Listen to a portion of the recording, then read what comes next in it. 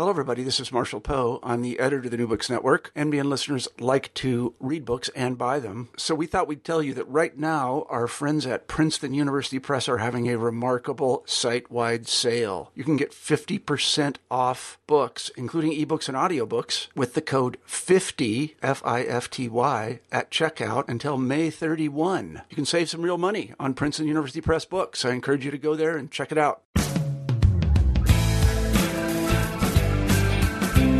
Welcome back to New Books in American Studies.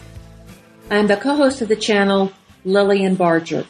My conversation today is with John Wilsey, Assistant Professor of History and Christian Apologetics at Southwestern Baptist Theological Seminary. His book, American Exceptionalism and Civil Religion, Reassessing the History of an Idea. Welcome back to New Books in American Studies. I'm the co-host of the channel, Lillian Barger. My conversation today is with John Wilsey, Assistant Professor of History and Christian Apologetics at Southwestern Baptist Theological Seminary. His book, American Exceptionalism and Civil Religion, Reassessing the History of an Idea, published by IVP Academic, is the topic of this show. The book is a work of historical political theology and examination of exceptionalism that many Americans have held as true and compatible with the evangelical faith. Exceptionalism, as part of civil religion, has its roots in several theological ideas, including the Puritan concept of covenant, providence, and millennialism. These theological ideas were extracted from the Bible and applied to the American nation, married to republicanism, and championed by 19th century historians. Through its history, exceptionalism was reinforced by Western expansion, slavery, and the rise of the U.S. as a global power. National leaders have espoused notions of chosenness, divine commission, innocence, sacred land, and glory. All these ideas have been challenged by critics and charged with exclusivity, racism, and hubris. Wilsey does not reject America as exceptional in world history. Instead of a strong and closed exceptionalism that is blind to national failure, he reconstructs an open exceptionalism that rejects the appropriation of biblical language for America, allows for vigorous critique, and seeks to maintain the independence of the Christian faith from nationhood. Wilsey's open exceptionalism provides a place to be both patriotic and critical of America and offers an inclusive, liberal, and pluralistic notion of the idea. Its analysis is illuminating to both Christian and secular readers on the theological foundation of exceptionalism, whose legitimacy has come under vigorous questioning. Here is my conversation with John Wilsey. Now let me introduce you to the author, John Wilsey. John, welcome to the show. Hi, Lillian. Thanks. It's good to be here. Thank you for sharing your thoughts with our audience. Your book is filled with complex concepts that you patiently unpack for the reader. But before we get into all those concepts and those ideas in the book, which there are a lot of them there, tell us about yourself, your background, and how you came to write American Exceptionalism and Civil Religion. Yeah, well, I'm from Georgia, and I did my undergraduate work at Furman University in history, and I studied philosophy and theological studies at Southeastern Seminary in Wake Forest. And I got interested in American exceptionalism as I was writing my dissertation. I wrote on Christian America, the Christian America thesis, and I looked at how it was articulated from about 1977, when The Light and the Glory came out by Peter Marshall and David Manuel, coinciding with the formation of the moral majority, up to about 2007. And so I looked at all the literature. I mean, it was a slog. It's a lot of stuff, and it's also very frustrating to read. But I looked at all that literature. I examined it. I did a brief history of religious freedom in America, but then I also critiqued the Christian America thesis on historical, theological, and philosophical grounds. And just in doing that dissertation, I noticed that American exceptionalism continued to come up. In fact, exceptionalism is really entailed in the Christian America thesis, at least as it was articulated, in the last 40 or 50 years or so. So that got me interested in it. I couldn't deal with it a lot in the dissertation. It was sort of a rabbit trail at that point. But I came back and was interested enough in it to write another book on it. Well, you connect First, what is American exceptionalism for our audience who may not know, and how is that tied to civil religion? Are they the same thing? Is it part of one thing? Yeah. How are they related? Yeah. So American exceptionalism is just the notion that America is the greatest force for good in world history. That's something that Dick Cheney said in an op-ed he wrote in the Wall Street Journal last fall. That's one of the ways he characterized it, the greatest force for good in world history. Others have talked about it being, that America is the greatest nation in the world, the most powerful, economically, politically, the most influential, cultural, social force. That America is the exception to the rule from all other nations. In fact, it's often expressed in more negative terms than it is in positive terms. That we're not a society that has a feudal history, for example. We're sort of known by our disassociation with European traditions and those kinds of things. And exceptionalism is really, it can be seen from a historical angle, it can be seen from a political angle, a social angle, or a theological angle. And so what I try to do in the book is differentiate between these different ways that you can see exceptionalism. And also, isn't it the idea that America is exceptionally good? Yes, absolutely. Absolutely. That's definitely the assumption, there's a pretty wide body of sociological writings on exceptionalism. I'm thinking of someone like Seymour Martin Lipset, who wrote a couple of books on exceptionalism. And he when he looks at it from a sociological standpoint, it's not necessarily that American exceptionalism means it's always good. In fact, he famously calls it a double-edged sword, where he looks at the positive aspects. He talks about, libertarianism, laissez-faire, equal rights, and that kind of stuff. Those are good. But then on the other hand, America has the largest rate of incarceration, of any developed country, for example. And so there are also negative aspects of it too. Now, you've put this into a broader umbrella of civil religion. Yes. What is civil religion? That's the first question. The second question that's attached to that, don't all countries think that they're special? Yeah, absolutely. That's a great point. And in terms of civil religion, I'm going to just look and find a couple of places in my book where I describe civil religion. Civil religion is, it's a term that comes into the conversation by Jean-Jacques Rousseau, the French philosopher in the 18th century, is probably one of the first people to use the term civil religion in his social contract.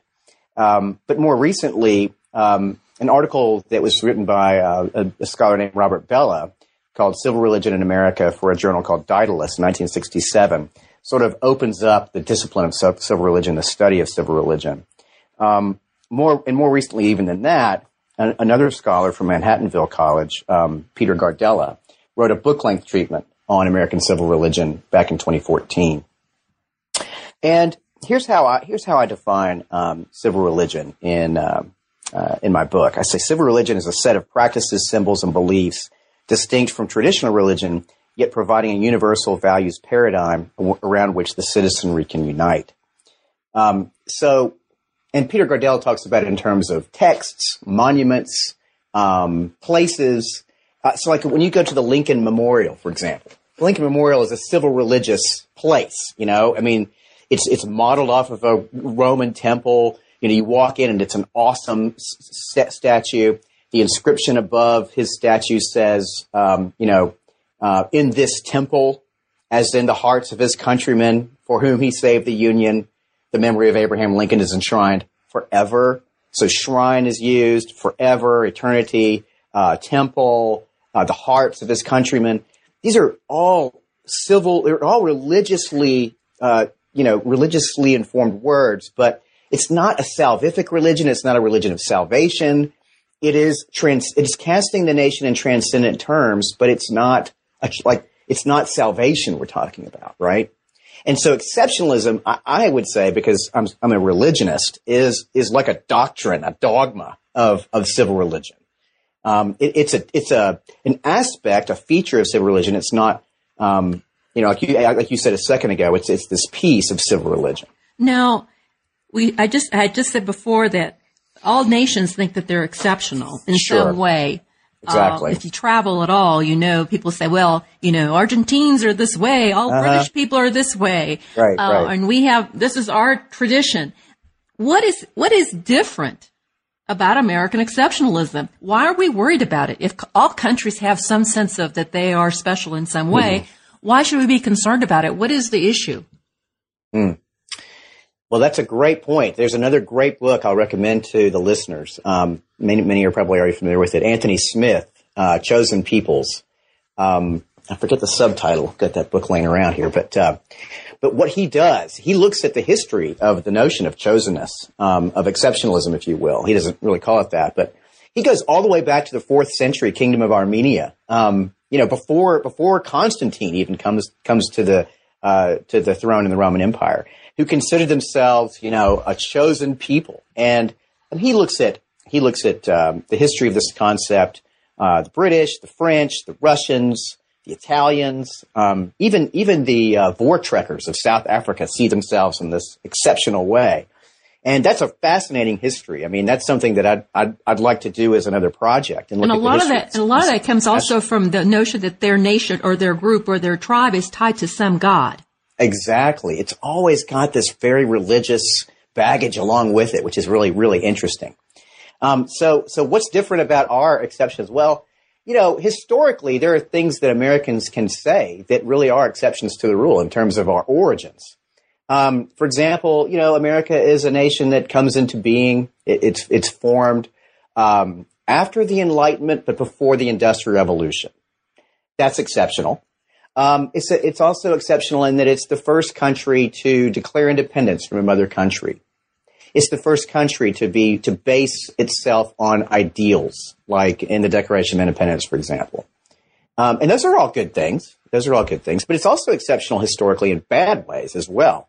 The institution of chattel slavery goes on longer in America as a Western country, far beyond the British and the French, who of course abolished it decades before the United States gets around to it. So that's another aspect of exceptionalism. It's a negative thing. Why does it matter? I mean, it's like that's a good question. I mean, should it matter? Anyway, we can talk further about that. Let me ask you. Let me just suggest this. Does it matter because to us, and so much attention has been given to American exceptionalism. You see it a lot in historical literature. People who are writing about America, they kind of throw that in. Sometimes they don't really tell you what it means. But do you think it's because America has had so much power, economic, political power, that when we think we're exceptional, it makes a lot of difference in the world because we have like a big footprint, That's right. For better or for worse. Right. And so like Madeleine Albright, when she was Secretary of State, she famously called America the indispensable nation. Right. And so the notion here is that if America withdraws from the world, all Hades is going to break loose. Right. America is this stabilizing force that ensures the peace of the world. And that's probably a debatable principle. But, when you look at it historically, the British filled that role in the 19th century. The British were the arbiters of world peace in the 19th century, up until World War I. And then the United States took that role on itself after World War II. So it's not like America is the first country in the world to ever do this or ever see itself in that term. The British certainly saw themselves in that way as well. But I guess it matters because, I think America does play has historically played an essential role in world affairs since World War II, continues to play a major role. The other countries of the world look to us. And so, does it matter? I don't know. I don't know how to answer that question. Let's go on. You describe two forms of exceptionalism in your book, open and closed. You spend a lot of time unpacking closed, exceptionalism. So we're going to talk more about that first, and then we'll talk about open exceptionalism. Okay. So what are the theological, because your book is a book of historical political theology, and you're not just a historian, but you're also a theologian. So you're going to unpack, some of the theological roots of this. Yeah. What are theological origins of American exceptionalism? And have they been, have those origins been secularized over time? Yeah. So that but originally some of these ideas that you talk about were very much extracted from the Bible, directly from the Bible. Yeah. Talk about that a little bit.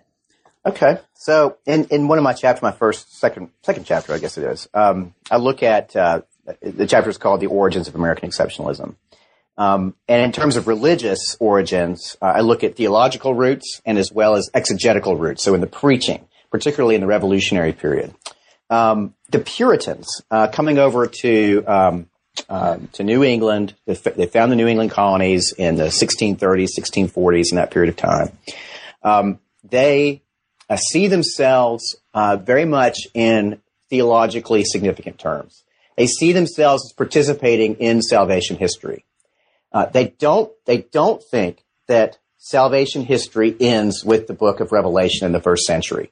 They see God's program for saving the nations as being continuing on, and that they're playing a very important role in it. And so they see themselves as the new Israel. They see New England, the North American continent, as a new Canaan.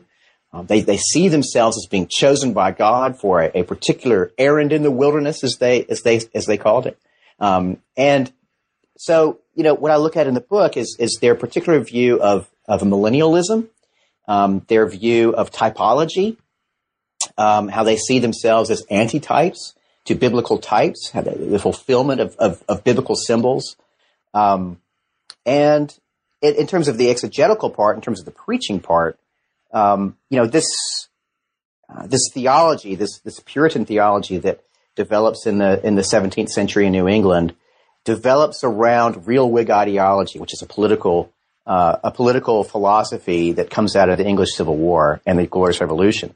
But Puritan theology and real Whig ideology merge, and the preaching in the American colonies, especially during the Revolution, Americans continue to see themselves as antitypes to biblical types. So, for example, the Puritans would have seen themselves as the fulfillment of the children of Israel in the Exodus. In the preaching of the Revolutionary period, the American colonists are sort of the antitype of the original type of the children of Israel. Moses and Aaron. Nicholas Street, in a sermon he gives in 1777, looks at George Washington as the antitype of Moses. Britain is the antitype of Egypt.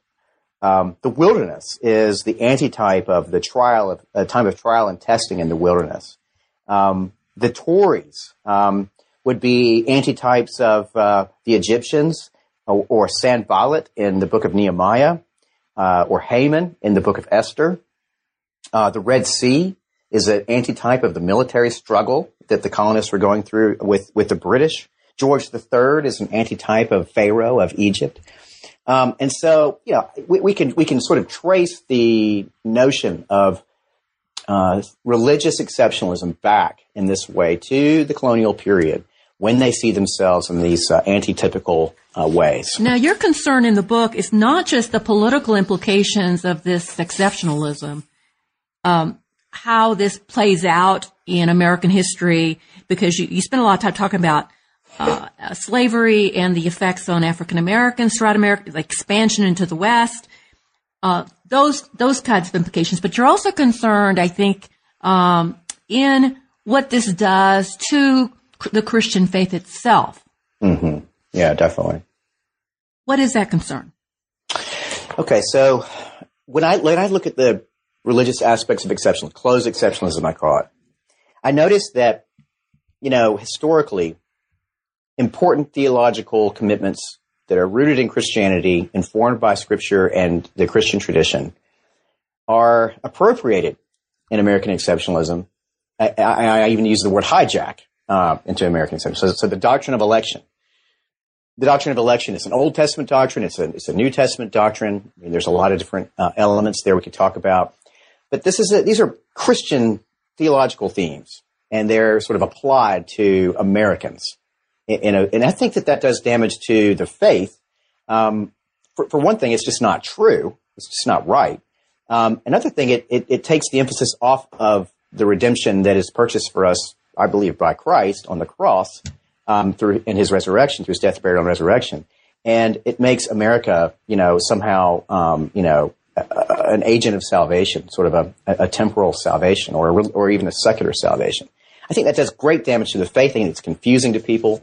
I think, particularly Protestant Christians who buy into this closed form of American exceptionalism associate the Christian faith with, Americanism. And I think that's really dangerous. I think it leads to idolatry. Now, you've got, you talk about several expressions of national exceptionalism. One of the ones you first talk about is the idea of a chosen nation. And what has this belief wrought for us in American history? Yeah, I mean, I think that if we consider ourselves to be a chosen nation, well, it gives us carte blanche to do whatever we want. We're God's chosen people.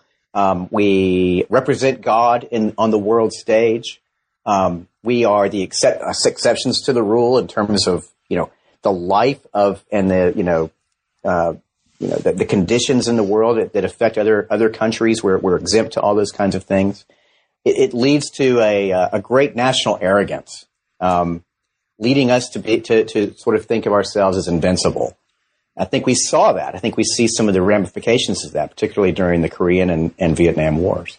Now, then you go on and talk about the United States or America being a commissioned nation, and you talk a little bit about President Wilson, Woodrow Wilson, and his role in sort of underwriting this idea. Right. And then you go into John Foster Dulles, the Secretary of State during the height of the Cold War. How did this commissioned nation concept work in their thought? How did they express that, Wilson and Dulles? Yeah, so Wilson sees America in messianic terms, and in fact, he uses the language. He says America will save the world. He uses the language of Messiah to describe America.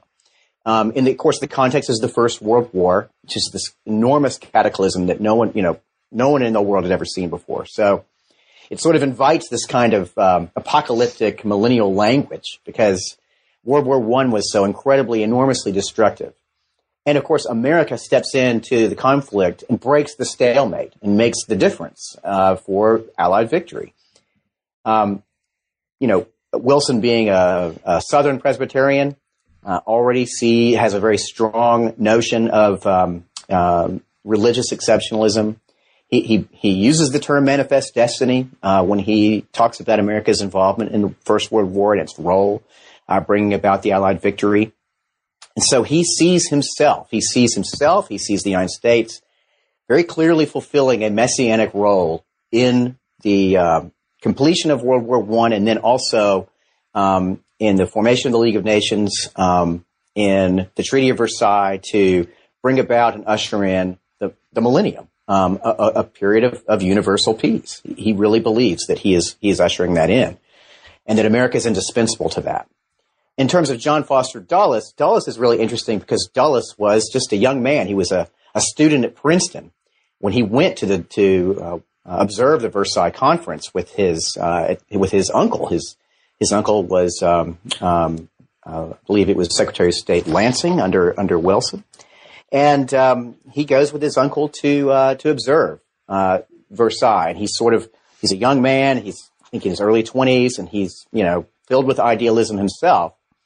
World War II gets underway. He's very instrumental in the formation of the United Nations in 1945 and 1946, and as Secretary of State under Eisenhower. At the beginning of the Cold War, he believes that nationalism and these old nationalistic ideals of the West are sort of outdated. They get us into world wars, and so he's a very much early on. He's very much an advocate of internationalism and international cooperation. But with the rise of the Soviet Union, he sees that the Soviet Union is threatening to throw away and to undo everything that, the United States had fought for in World War II.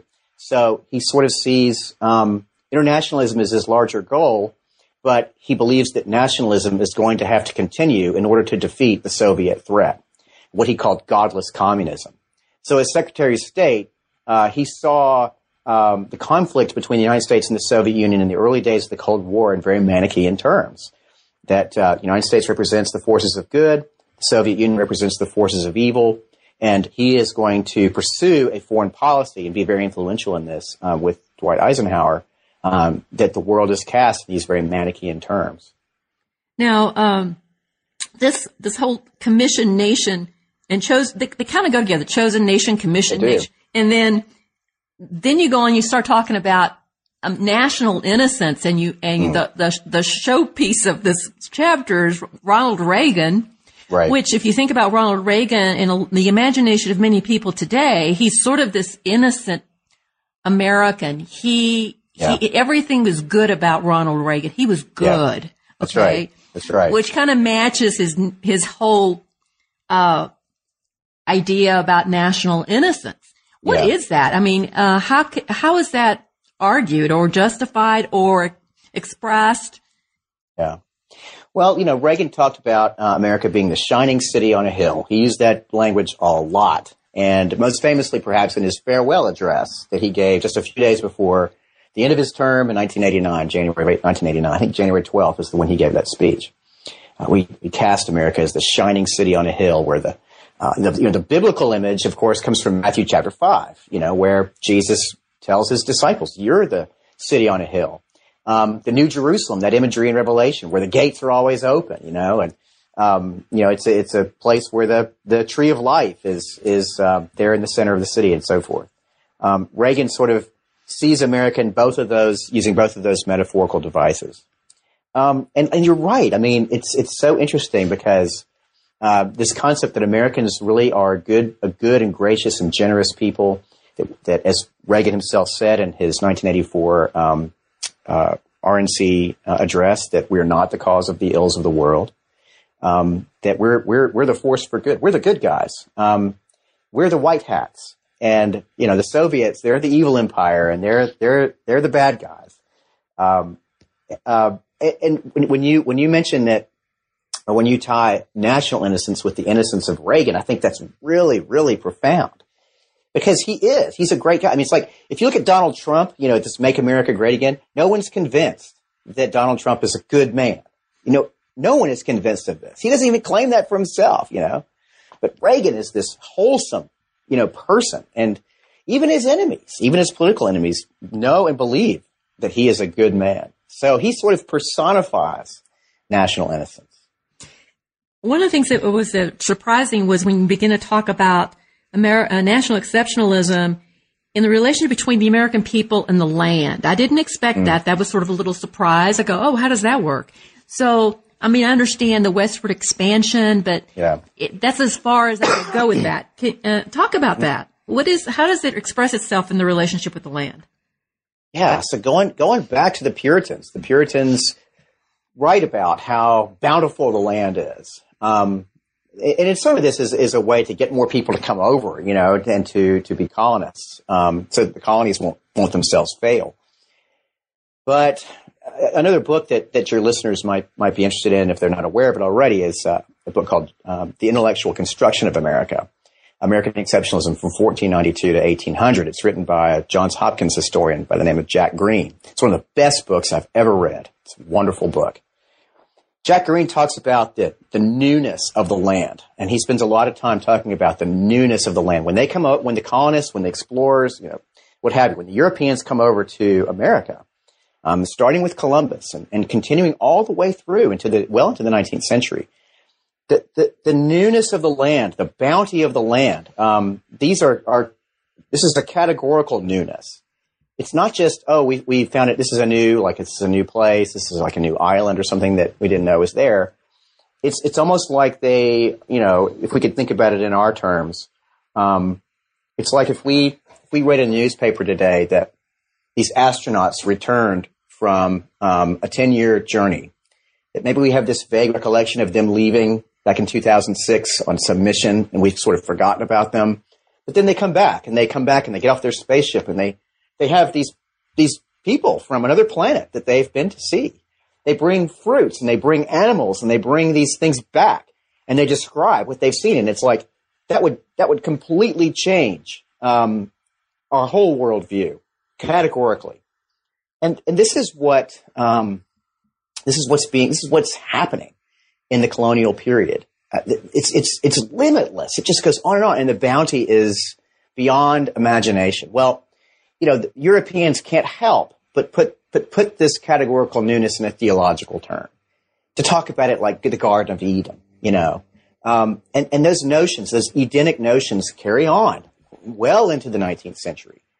Lewis and Clark talk about the bounty of the land when they go into the plains, and they go all the way to the Pacific Ocean. They talk about the vastness, the beauty of it, the potential of it. It's this enormous potential that's just waiting to be unlocked, right, by Americans. But there's a double-edged sword there too, because on one hand, the land inspires them because they can see the glory of God in the land. It's so sublime and beautiful, right? So it inspires them, but at the same time, there's this idea that they have to subdue it, that they have to dominate it, that they have to take control and possess it.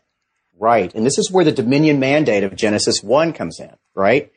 Genesis 1, 26 and 27, where God says, I'm making man in my own image, and you're to rule and subdue the earth. And so someone like John Quincy Adams talks about the dominion mandate during the whole 54-40 fight controversy in the 1840s. That the British are not being good stewards of the land, that the Native Americans aren't being good stewards of the land. They're not making it they're not cultivating it, they're not making it produce. So they need to be, displaced, and the Americans who really know how to fulfill this mandate need to go, and they need to take it. Yeah, that was the irony there. So the last one that you talk about is the concept of glory, which I thought was very interesting. A lot of reasons. I think that part of American exceptionalism seems to be working really strongly right now. Right. When you hear, in Donald Trump's campaign, we're going to make America great again. Okay. Sure. It's this national glory. Right. So talk a little bit about how that has played out historically. Okay, so what I do in the chapter, glory is sort of a amorphous, abstract term. And the way I sort of cast it is I look at Christian American history curricula that's designed for about late middle school into high school curricula. This is contemporary stuff. Yeah, so I look at Bob Jones University Press. I look at Abeka Books, based out of Pensacola Christian College in Florida. And then I look at Veritas Press, which is based in Lancaster, Pennsylvania. And just look at some of those U.S. history curricula and evaluate it historically, and as well as are these curricula training students to think Christianly, and is it training people, students to think historically? And unfortunately, what I found is it's got very closed exceptionalist language. It looks back it looks back to the past, to American history, as being like a glorious past, something we need to recover, like a golden age. This is actually one of the things that Anthony Smith talks about in his book, Chosen Peoples, that this is a common element in the way that, Western countries have historically seen themselves. That glorious past, golden age type rhetoric is very common. And he traces that in his intellectual history. So in American exceptionalism, this notion that we have this glorious past and it needs to be recovered is a very common thing. It's interesting to see the way they treat moral issues. For example, slavery. The Bob Jones curriculum looks at slavery and was like, yeah, it was there, it was one of the causes of the Civil War. It wasn't the main cause of the Civil War, but it was there, it was bad, and ultimately we got rid of it. And I'm being a little bit facetious, but that really is the way that the Bob Jones people look at it. But they don't, when they look at the Lewinsky scandal, oh man, this is like super evil, this is a sign of American decline, and come on. It's very unbalanced. Yeah, and there's also the idea that, the slave masters were kind to their slaves. And as long as they were kind, you can be a slave holder. You could be back then and be a good Christian because you were nice to your slaves. Right. And that comes through in the Veritas stuff. That slavery, as it's defined in the New Testament, slavery is self per se. It's not sinful. It's how you treat your slaves. And if the slaves had been more themselves, they had been more submissive, then, they would have been all right and God would have blessed them more. It's interesting that the author of that particular article in the Veritas, he also wrote the article on the American Revolution. But his treatment of something like Romans 13, where, hey, why weren't the colonists being submissive to the king? He sort of has a double standard. The slaves should have been submissive, but the American colonists, they didn't really have to be submissive. And there's also, you don't bring this up, but there's also a gender component in this. There is a gender component in this, big time. Okay. What do you? So, now when you're talking about these schools, or you're talking about a private Christian schools and homeschooling curriculum, right? Is this? Yeah. Okay. Mm-hmm. And the people who are writing this curriculum, are they trained historians or are they pastors or education people? I mean, they're education people. So for Abeka and for Bob Jones, those people I think their background is in history education. Okay.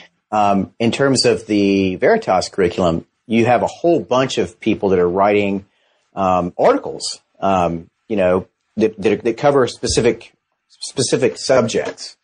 Some of them are historians, others are theologians and pastors, and so it's a diverse crowd that writes for Veritas. There's not, the Veritas curriculum isn't just one author.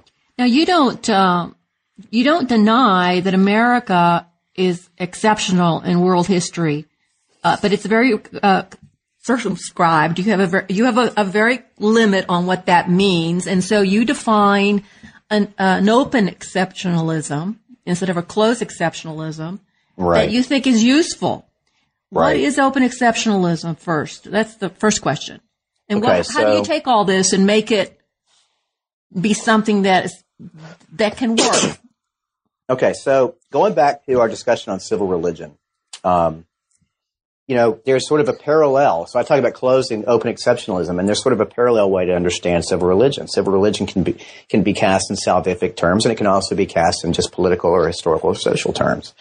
And so I draw from Seymour Martin Lipset and Peter Gardella and Richard Hughes when I think about this, as well as others as well. James Caesar from the University of Virginia as well. So Lipset he talks about the American Creed. He looks at 5 features of the creed: liberty, egalitarianism, individualism, populism, and laissez-faire. That's how he describes it. Richard Hughes talks about the American Creed as well. He looks at the Declaration of Independence, particularly the, all men are created equal statement there. And then Gardella looks at 4, he calls values defining American civil religion. He talks about personal freedom, political democracy, world peace, and cultural tolerance.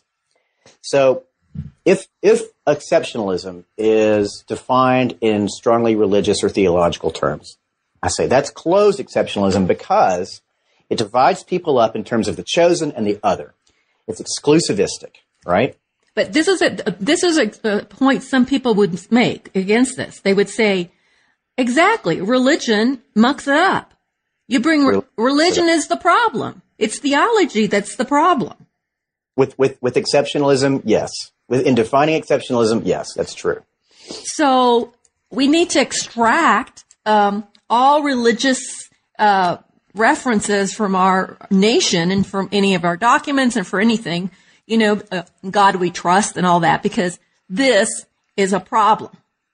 So that religion itself becomes the problem, not the misuse of its concepts. I don't go that far. I mean, so I know you don't, but I'm just saying that this is you're giving ammunition to people who would actually say that it's actually the Christian religion that has caused all these problems. Yeah, and so part of my goal in the book, is to say that because closed exceptionalism, even though it draws these theological concepts from the Christian religion, it's not the Christian religion that's the problem. It's the perversion of the Christian religion that's the problem. Christianity does not deserve the blame for the bad things undertaken by Americans in the name of religion, because this isn't Christianity. This is not the gospel. The gospel is not justifying slavery. The gospel is not justifying jingoism and world empire and the exploitation of native peoples and on and on and on and on and on. That's not Christianity. And so that's part of the goal of the book, is to say Christianity does not deserve the blame for this, and religion does not deserve the blame for this necessarily. I mean, so to you look at another source, another historical source, Alexis de Tocqueville's Democracy in America. He comes over to America in 1831, 1832. He writes first volume in 1835, second volume in 1840. And he's not a religious person. He's a nominal Catholic, but he notices what's striking to him is that America has no established religion. But he says that the Christian religion shapes and forms the American values, and the way he calls it, the American mores, American manners, in such a way as to be very edifying to the society, right? And in fact, he would say that because Christianity is not the established religion, that religion actually flourishes even more and is even more of a social good for Americans in the absence of an established church. This is he's not a Christian. He's not an evangelical. He's a nominal Catholic. But he sees that religion has a good role to play in society. And so if you look at civil religion as a political or a social construct, libertarianism, egalitarianism, tolerance, laissez-faire, these things are not necessarily like Christian doctrines, but they are consistent with Christianity in terms especially of the way that Christianity talks about the dignity of the human person having been created in the image of God. I mean, that's not a Christian dogma, but it is consistent with what Christianity teaches about the human person, about human personhood. So tell me about open exceptionalism that you are saying is sort of the antidote to this whole thing. And what does it look like? Yeah. And one thing that you're concerned about, I think, is you want to give people the space, the room, the freedom to critique America vigorously. Right.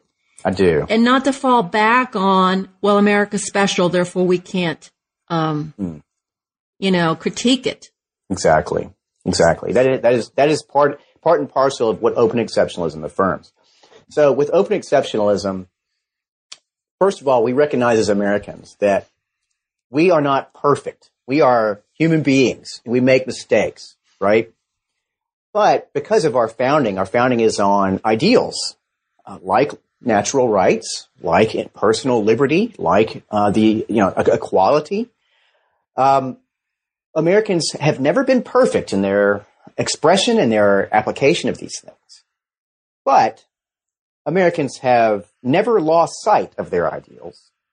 And Americans have also been in pursuit of those ideals pretty consistently since the founding. By fits and starts, but certainly, Americans have been on the path to champion those ideals, generally speaking, historically. So a recognition that we're not there yet, a recognition that we're not perfect, a recognition that we don't do these things perfectly all the time, is part and parcel of open American exceptionalism. The notion that, hey, yeah, we are a unique country. We do have a very unique founding, and it is special, and it is great. There are a lot of great things about it. And these things are worth pursuing, and worth not giving up on, even worthy of sacrifice, in an effort to pursue those ideals. I think that's one of the beginnings of this. And I look at in my last chapter, I look at W.B. Du Bois as I think as a picture of this. I mean, W.B. Du Bois talks about American identity. Of course, his perspective on this is unique. I mean, I'm a Caucasian, so I don't share some of this heritage. But what he does in Souls of Black Folk is he looks at the dual identity of African Americans. That and the way he talks about it is as at one time Negro and at one time American. That he would not want to wash away his Africa or his Africanism out of his identity. But he also would not want to wash away America out of his identity. That Africa has much to learn from America, and America has much to learn from Africa. What he's doing there, what he's getting at, is that he has such a high view of the human person in terms of his national identity that I think is really consistent with open exceptionalism, very helpful with American exceptionalism, because it's consistent with these founding ideals that our country starts off with. Are we consistent? No. Was Thomas Jefferson perfect when he articulated this? Heck no. Absolutely not. I mean, look at the guy. He's a slave owner. But when he articulates these principles, they lay the foundation for someone like Du Bois to come along and champion those ideals. Without the Declaration of Independence, Du Bois would never have had any platform to speak upon. Neither would Martin Luther King. Neither would Abraham Lincoln. Neither would Elizabeth Cady Stanton or Susan B. Anthony. None of these people would have any basis to make their arguments outside of, these ideals that our nation was founded on. I could go on and on about this, but you probably have another. No, Americans have not been very kind to critics of America. That's true.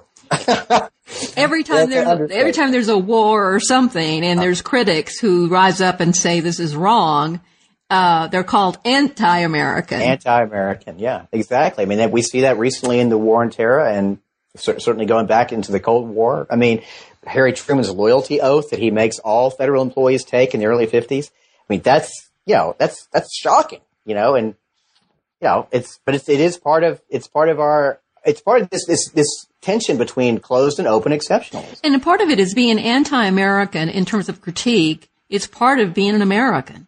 Exactly. Because in another way, we are really good at self-critique. That's true. Except if you're the guy that's doing it at the moment that you're doing it, you're going to get blasted. But later on, somebody's going to come along and say, hey, he was right, which we see this all the time.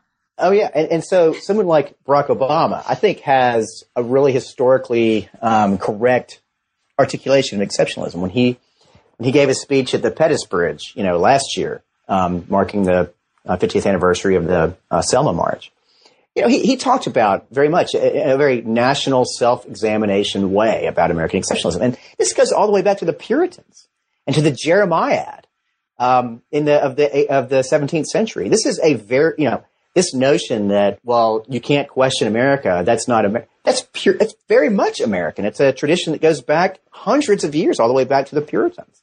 So someone like Obama, like Rudy Giuliani says, oh, well, he hates America. But when he talks about America in critical terms, that's very exceptionalist language. It's a different kind of exceptionalism, but it's exceptionalism nonetheless.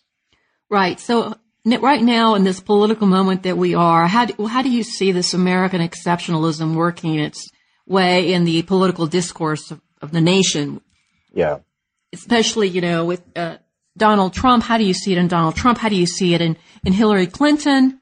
How do you see it in Bernie Sanders? Because I think all these people, even though they may be on a wide spectrum, extreme spectrum of political views, they do share at certain points a common language about American exceptionalism. They definitely do. I mean, Hillary Clinton talks about America being indispensable, much in the same way that Albright did, for example. Bernie Sanders reminds me of Martin Luther King and his promissory note imagery. That, the promise of America has not yet been fully realized for huge amounts of people, especially young people, African Americans and so forth. And then, so what they sort of articulate is something that I would maybe even say is, I wouldn't want to speak in pure terms, but there's certainly aspects of open exceptionalism in that kind of language. With Donald Trump, he's sort of a low-hanging fruit, right? His whole Make America Great Again. What exactly does that even mean? We don't even really know, but I read an article today just talking about how but it's about winning. Winning is right, and glory. It's very much. Yeah. It's definitely not about innocence.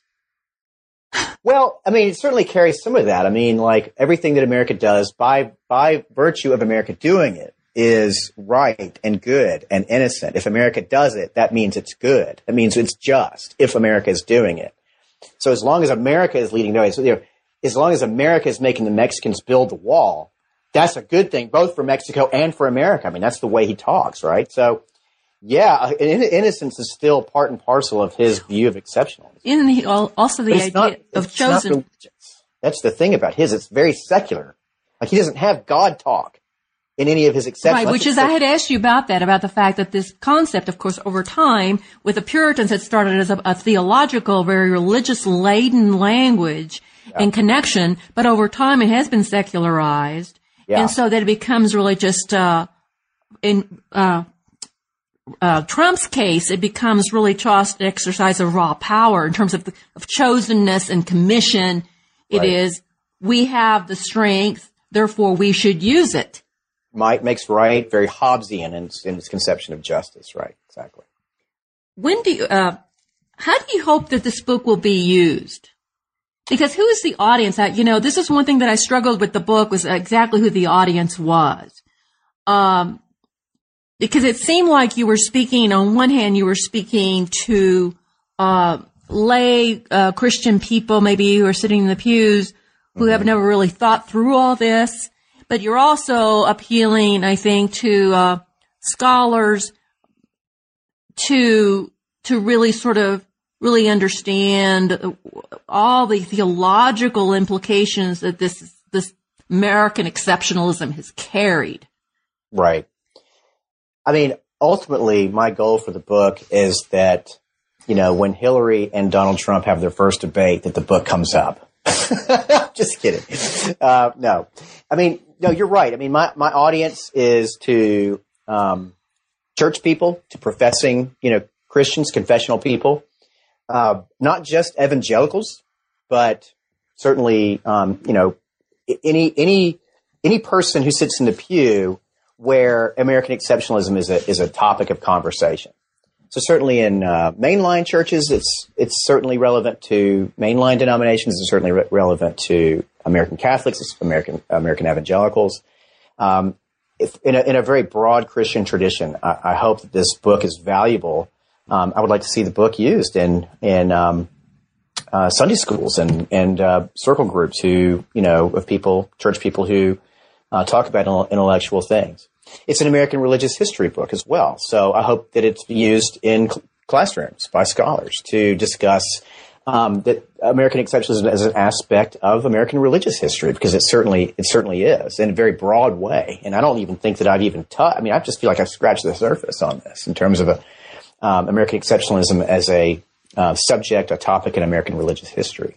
So yeah, it's for lay people, but it's also for students. It's not just for religious people. It's for anyone that's interested in American exceptionalism. It carries so much theological weight that it's relevant not just for church people, it's relevant for the American population as a whole.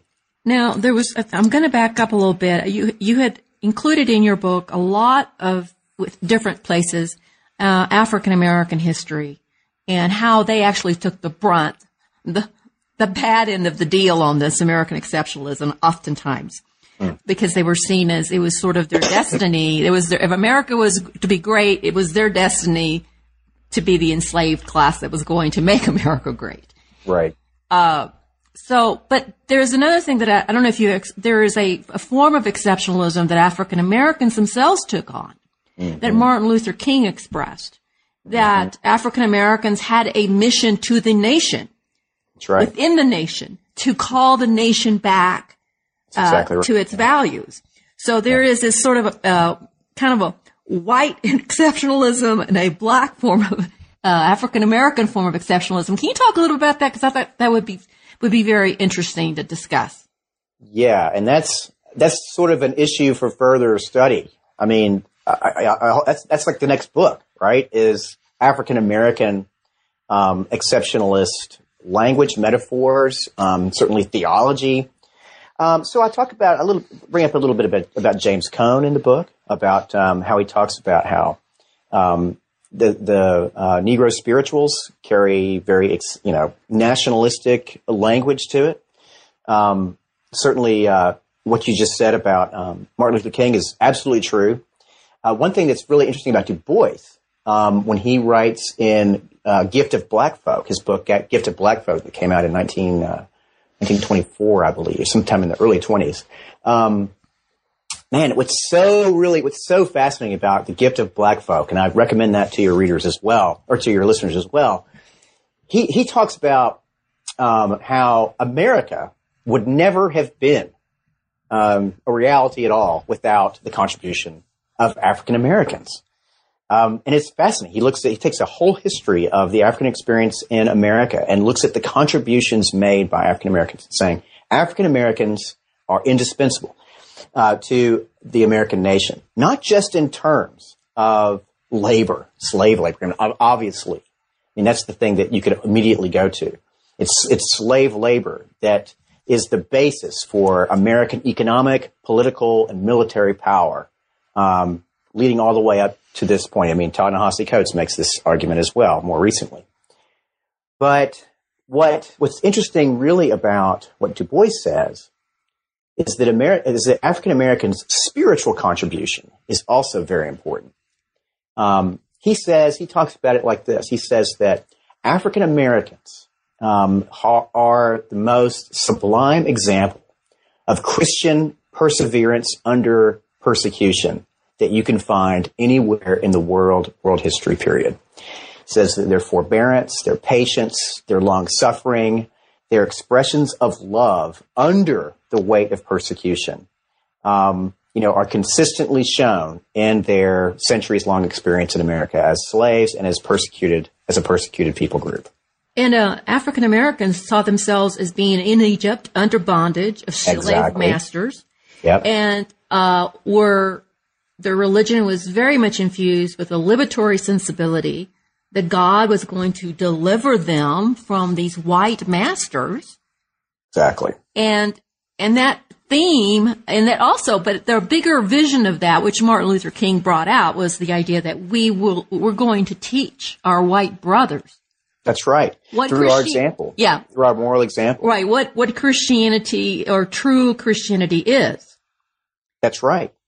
Yeah. I mean, he talks about that in a lot of the speeches he gives. He talks about it in letters from a Birmingham jail that, we're going to, you see yourself as our enemies, but we are going to make you our friends. We're going to make you our brothers because we are going to love you even though you persecute us.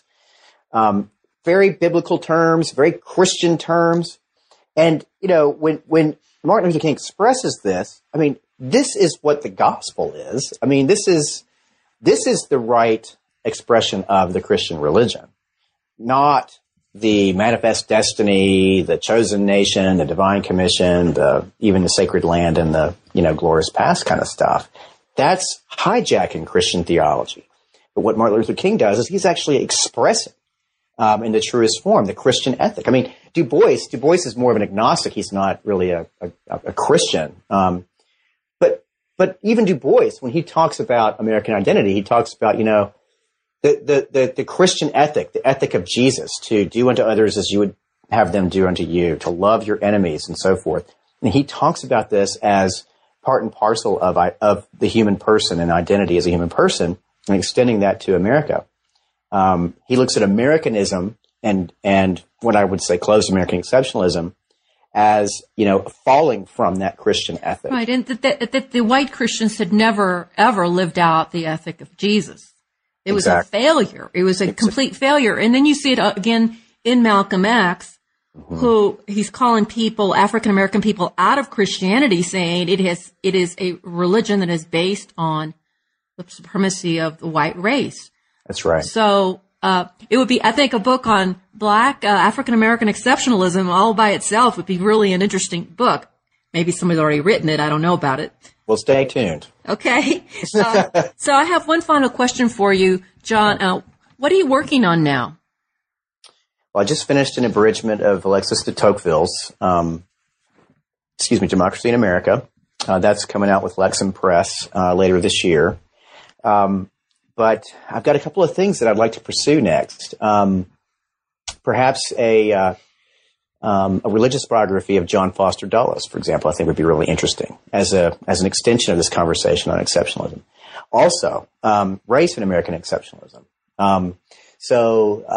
In the early 80s, a lot of your listeners will be familiar with Reginald Horseman's book, Race and Manifest Destiny, a book that sort of takes a continuing step from his project, talking about race and American exceptionalism, sort of an updated view, is something that I've toyed around with as well. So, this year I hope to put together another book proposal and pursue something new this year along those lines. Okay, thank you so much. Yeah, John, thank you. You've been very generous with your time. Thank you so much for talking to my listeners. Thank you to the listeners for tuning in to another edition of New Books in American Studies. It would be a pleasure to hear from you. Contact me through my website at www.lillianbarger.com. This is your host, Lillian Barger.